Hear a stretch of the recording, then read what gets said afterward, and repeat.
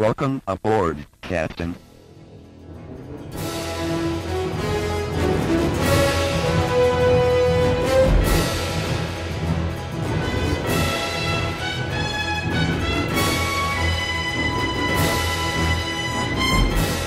Welcome back to the Star Trek Minute, the semi-daily podcast where we analyze and discuss Star Trek III, The Search for Spock, 1 minute at a time. I'm one of your co-hosts, Chris LaSalle. I'm your other co-host, David Sorry, Stoker. I was trying to think of something clever to say there with the with the character we're about to meet in this minute. But I was... oh, he's a character. Oh, he's a character, all right. So yeah, let's talk about it, right? Minute 35 of the Search for Spock. Minute 35 starts with McCoy finishing a sentence, saying, not logical, and ends a minute later with the bar alien saying, oh, Mutara. Star Trek Minute. Yeah, that's all I wanted to say about this minute. So let's finish the thought from, last minute where, McCoy goes through the transformation. He changes to say, to expect one to order poison in a bar is not logical. So here's my thing with it. He's clearly fallen into Spock mode, right? So the waitress, said, "Oh, that's not usual poison," and yep. Of course, he has to answer as Spock would to a statement like that. We talked about it. Let's see. It's probably this is 2 or 3 times in the film so far. People have done the Spock impression, right? And they've done it very well to the point where I've been debating with you whether it was just Leonard Nimoy, right? Yeah. Overdubbing on top of Mark Leonard and DeForest Kelley. This is one of the times where DeForest Kelley does not nail it, in my opinion. Or should he have switched? I mean, should we expect him to be full on sounding like Leonard Nimoy at this point, or is this a hybrid? I think it's sort of like that's the way I would put it, is hybrid. It's still McCoy.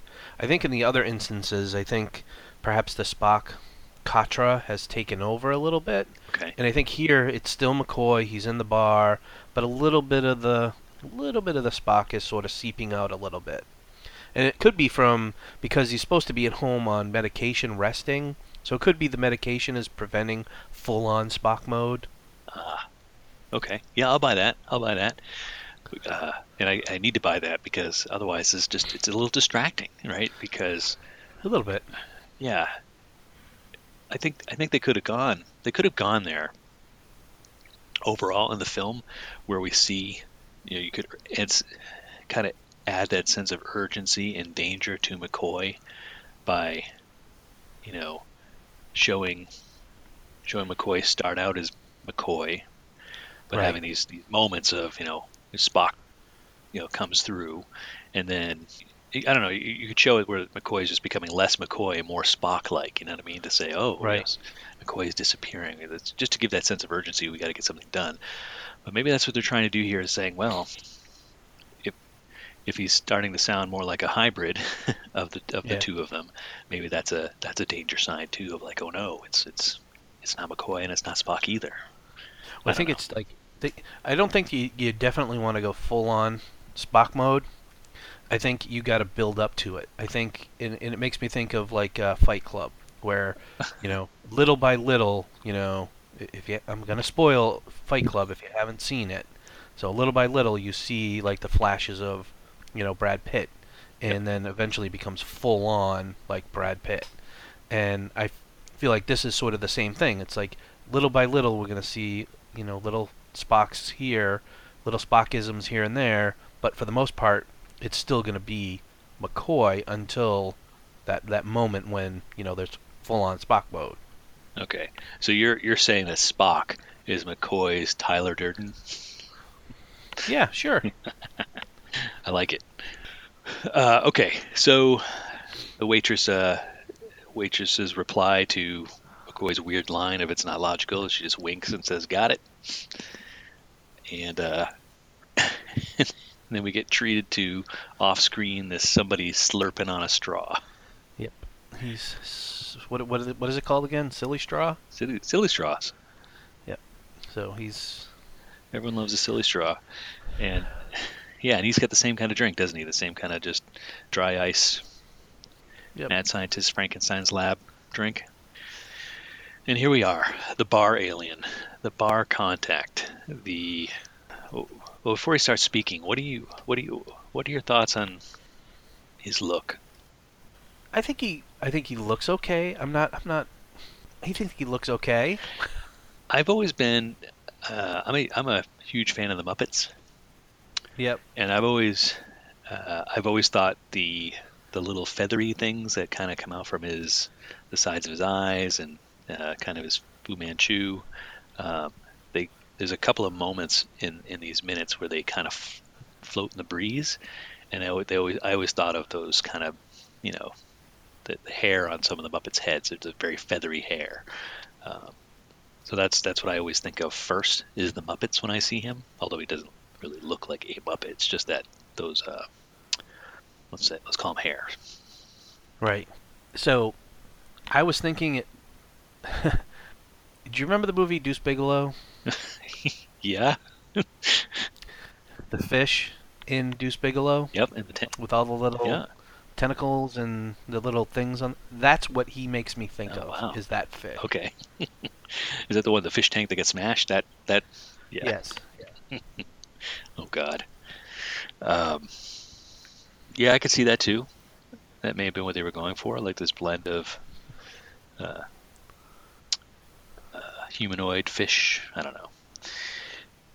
He's got those big ears, big giant ears with all the oversized holes for his earrings, and that missing tooth or the gap between his teeth. I've always tried to figure out if that's just is that the actor, or did they actually, you know what I mean? Or did they just black out his front tooth? But it's no, I think that's him. I think that's him. That's the actor. So he actually has that funky space.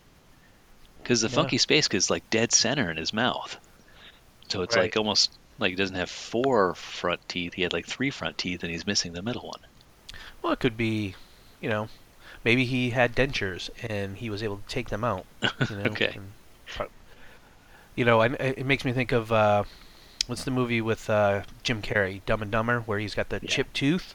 And I guess in real life, Jim Carrey has a chipped front tooth, and they actually removed the portion of the tooth so that it made him look like, he had the broken tooth.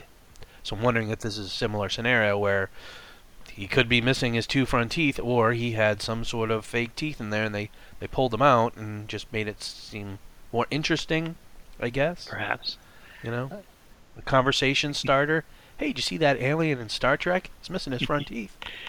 Well, this guy we actually know, right? The alien is played by actor Alan Miller. I guess he's an actor and a director now. I'm trying, as you're talking, I'm trying to find like a picture of him without makeup on to see if we can actually see what his teeth look like. But all the pictures I'm finding of him so far, he's got his mouth closed, so maybe he's missing that tooth and he's shy about it. But he's another one of the TV guys. He's been on a billion TV shows, and very few movies. But definitely majority of his time was guest starring on a lot of TV shows. Didn't seem like he had a lot of reoccurring roles. Couple of roles here and there, but for the most part, guest actor. And no other Star Trek appearances that I could find, which is surprising. Because usually that seems to be the pattern. Once you're in it for life, at least as another background alien. Yeah, pretty much. But now that I see him without his makeup on, he totally looks familiar. He looks like one of those guys that I've seen in a million different shows, like Law and Order or whatever. He was in Galactic 1980. Oh, was he? That fantastic show that was taken off way too soon? I miss those flying motorcycles. All right, back to the bar. Oh boy! So the alien gets up and turns around and goes and sits at McCoy's desk, And the first words out of his mouth are, "To your planet, welcome." And McCoy's like, "I think that's my line, stranger." And then, horrifyingly to me, he starts talking to McCoy like Yoda. Is it me? I here am new. Yeah, I don't. Yeah, I don't know. I don't get the idea of having him speak in this particular manner. I mean, again, I think it's one of those. They were sitting around the table and they're like, "How can we make this guy sound more interesting than he really is?" I know. We'll mix up his words and make him talk backwards. I mean, it's almost like a weird version of like Pig Latin. Yeah, sure, Pig Latin, Yoda, but not Yoda. Right? He's talking. It's pretty close, but it's definitely not full on Yoda. But it's so close. I think they would have not gone there. Yeah. Again, I feel like these few scenes that we're seeing here in the bar are just some of the not good stuff in this movie. Yeah, and it's funny too. I think we've hinted at it, and like, okay, so let's just talk about it. This is Star Trek trying to be Star Wars, right? Yeah. They've got this is their cantina scene. Yep. They've got their funky aliens all over the place. They've got trying to have weird decorations and just make this otherworldly, even though it's on Earth. And what's McCoy trying to do? Yep. He's trying to rent a ship, book passage. Trying to book passage right off the world, over to trying to go to the Mutara sector. Half expect to see, Obi-Wan Kenobi and Luke Skywalker in the next booth over, Yeah. And I think even the tables, aren't the tables the same? They're like lit up tables. Yeah. Yeah, you can't really see them in this minute. You can see them more in the previous minute, but there's so many similarities. It's distressing, and it's just it's not, and it's like amateur version of it too. It's not like they try to go one up Star Wars and just go more over the top with it. They actually just went Star Wars holiday special with it. Yep, I agree. I'm making you mad, aren't I? No, it's just we have these minutes, and some of them are good, some of them are just not good, and we got to live with it. Okay, so can I share the Star Wars? Let me share the Star Wars story I was hinting about off air. Sure. So go for it. When I was just doing research for this, and it's like, oh, good God, this is so wannabe Star Wars, and makes me sad. There's actually an interview from Starlog magazine back in October of '84. DeForest Kelley was interviewed about the scene, and they're asking about the script. Described the bar that McCoy's in as just a smoke-filled watering hole of the 23rd century. Has smattering of civilians, Starfleet personnel, and visitors from strange and far-off civilizations. It does not have the bizarre qualities of the Star Wars bar, which is across the street. Huh. And so that's just a note in the script. Well, the folks at Starlog asked DeForest Kelley about it, and what he answered was, he's like, what we wanted to do is open that scene outside and have McCoy out on the sidewalk where he would naturally encounter other aliens and people from other planets. As he enters, he stops and looks across the street to the Star Wars bar. Like, that's the name of it in quotations marks, the Star Wars bar. and DeForest Kelley says that once they actually met with Lucasfilm people and they talked about actually doing it, but they would have had to do a whole says your re-rigging of the set, and it would have had a whole big deal. But he said, that's what I wanted to see. I think it would have been wonderful and wish we had done it. And I'm just like cringing. I mean, we've talked about it before. Star Wars should be a thing known to everybody in the Star Trek universe because it's just our future, right? Star Trek's. Right, yeah.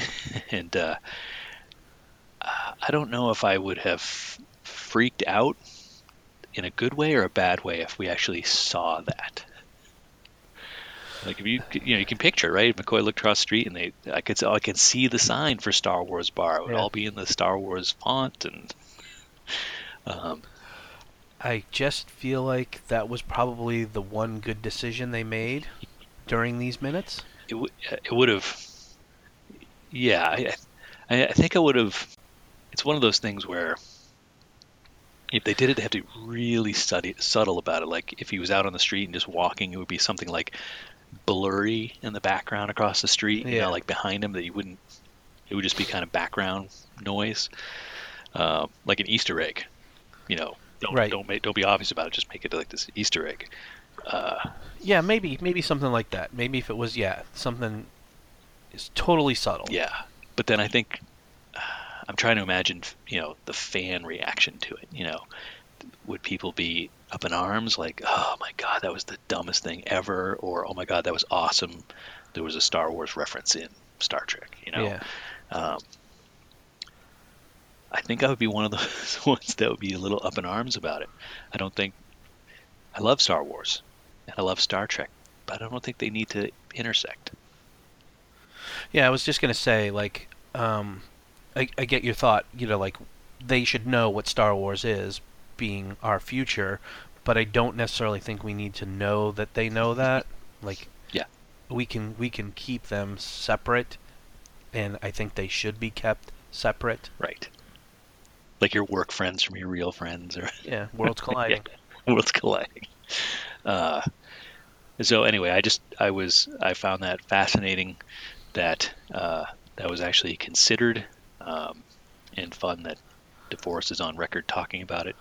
But oh boy, what a moment we would have right now. Of course, we would have to have Pete and Alex from Star Wars Minute on the show. Yeah, if definitely. we had it right. I mean, there's the intersection we've been looking for.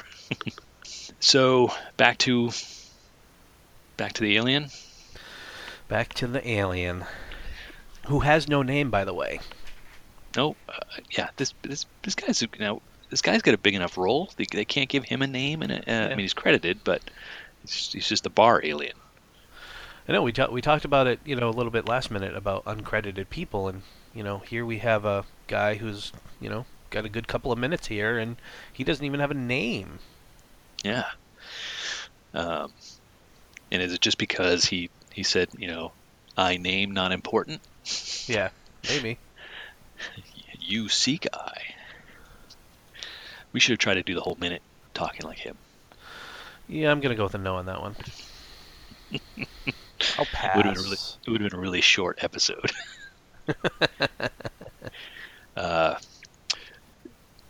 So McCoy's like, how, you know, you've got me at a disadvantage. Alien's like, my name's not important, but you seek I.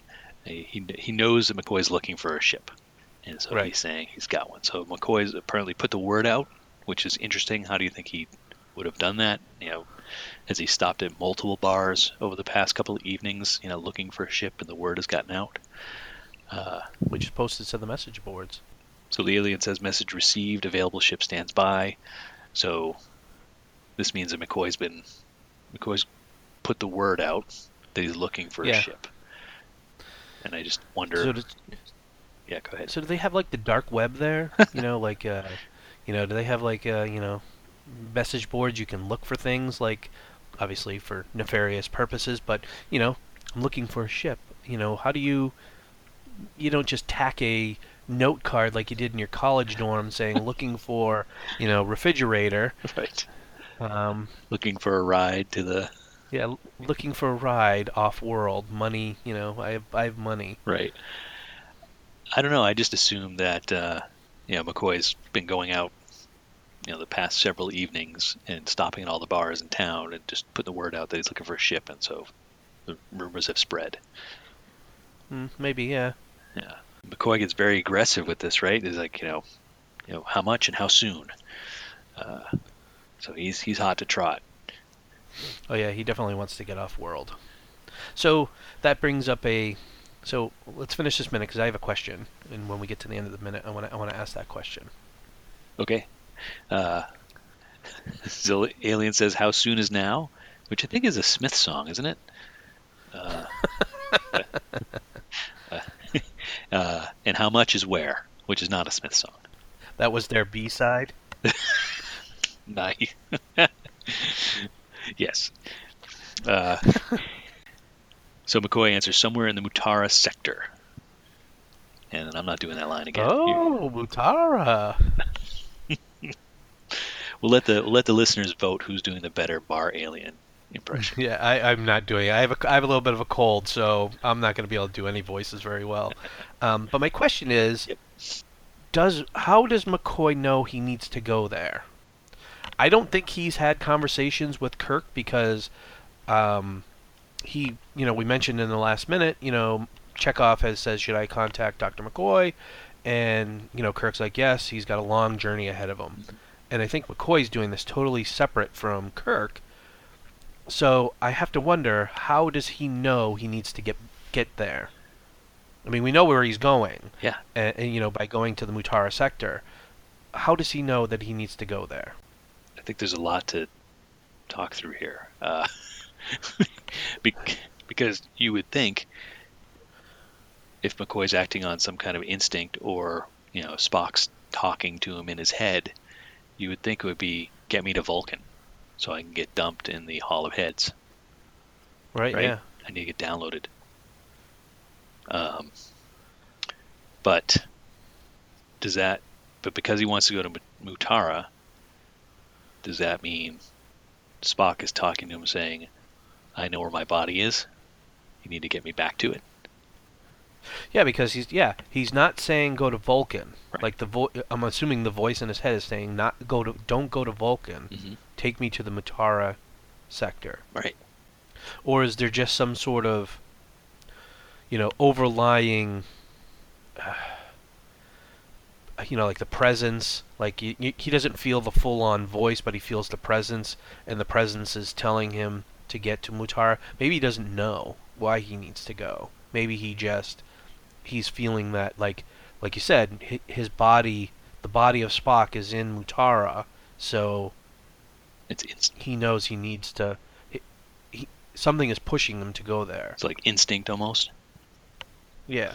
Yeah, it just opens that can of worms where, we've talked about Katra already and how not super well defined it is.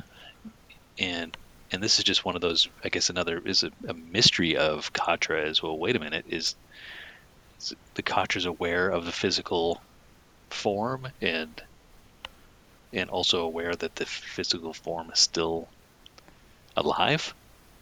Even at this distance. Maybe. And yada yada yada. I'm like, yeah, this is very interesting. It almost would have made more sense for him to say I need to go to Vulcan, because the last time we saw McCoy, he was telling Kirk to climb the steps of Mount Seleia. Right? Exactly. Yeah, I would definitely have said, I'm trying to book passage to the Vulcan system, or whatever it's called, whatever system Vulcan is in, and yeah, I definitely would have.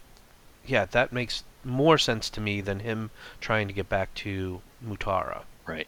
The Mutara sector. It makes me think of, and I think someone mentioned this on the Listener Federation on Facebook.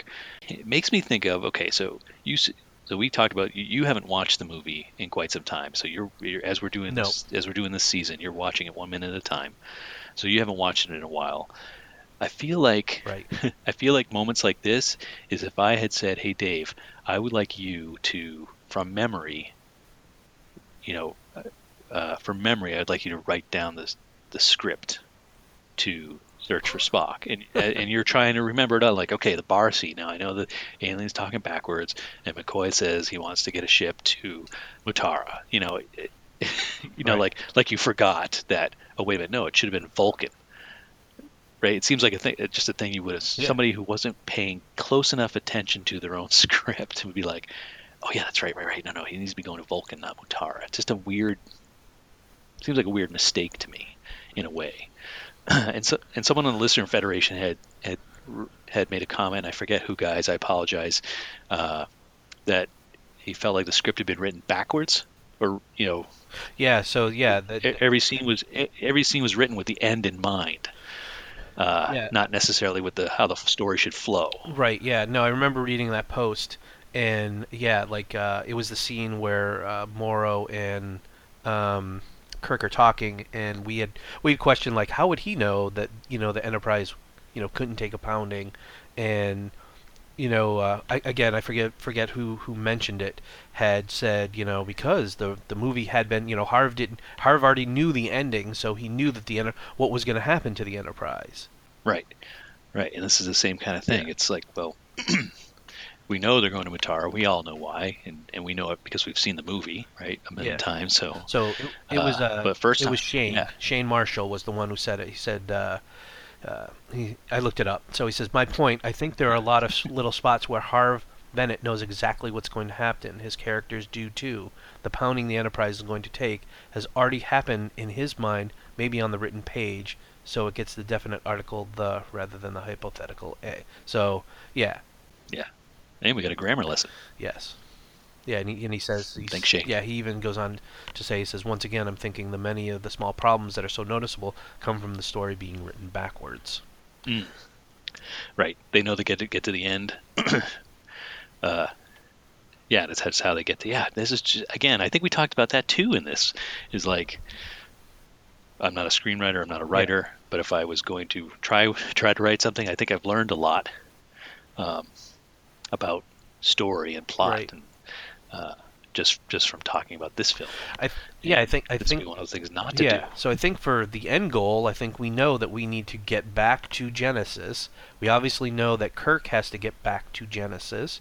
So by having McCoy say, "Oh, I need to go to Vulcan," we'll split the movie into, opposing directions, and so therefore he has to say, I have to get back to Mutara, because he knows that, like we were saying, that Harv knows that, hey, well, they're all going to converge here, so we need to get them all to go back here.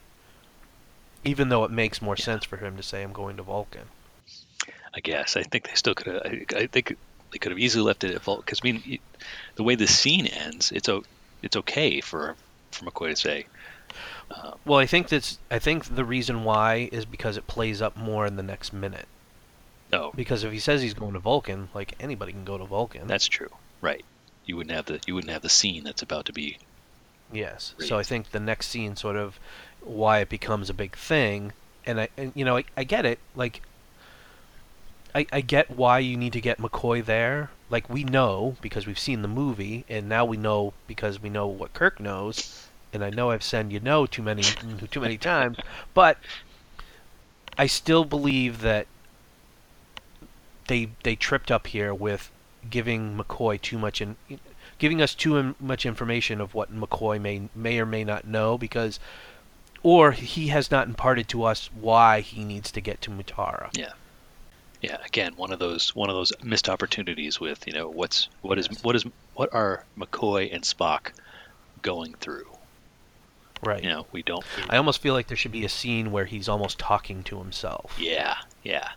Where maybe like you had mentioned, like where he's walking down the street and he sees the Star Wars bar. Maybe there's a scene where he's talking to himself walking down the street, seeing like, in the Spock voice, I must get back to Genesis, and why do we need to go to Genesis? Almost like that sort of crazy talk. Right. I know it would be bad, but I'm just like, I feel like we are left out of some big secret here that McCoy knows, and I know a lot of it's implied based on what we figure out in the previous couple of minutes with Kirk and going to Genesis and all that stuff. So you don't want to see the Gollum / Smeagol conversation with Spock and McCoy? I almost feel like the way you put it, I think that would be bad, but I almost feel like you'd love to see it. I'd love to see it. He can't do any worse. That's all I think I had for this minute. Yes. Shall we stop here? Yeah, I think we can wrap it up. All right. Well, great. Well, then, folks, we'll be back again on Friday. So while you're waiting, you can still find us online in the social medias, Twitter, Instagram, Tumblr. You can find us at Star Trek Minute on all of those. And we're going to be back again on Friday. We're talking about minute 36 of The Search for Spock here at Star Trek Minute. Bye now. Bye.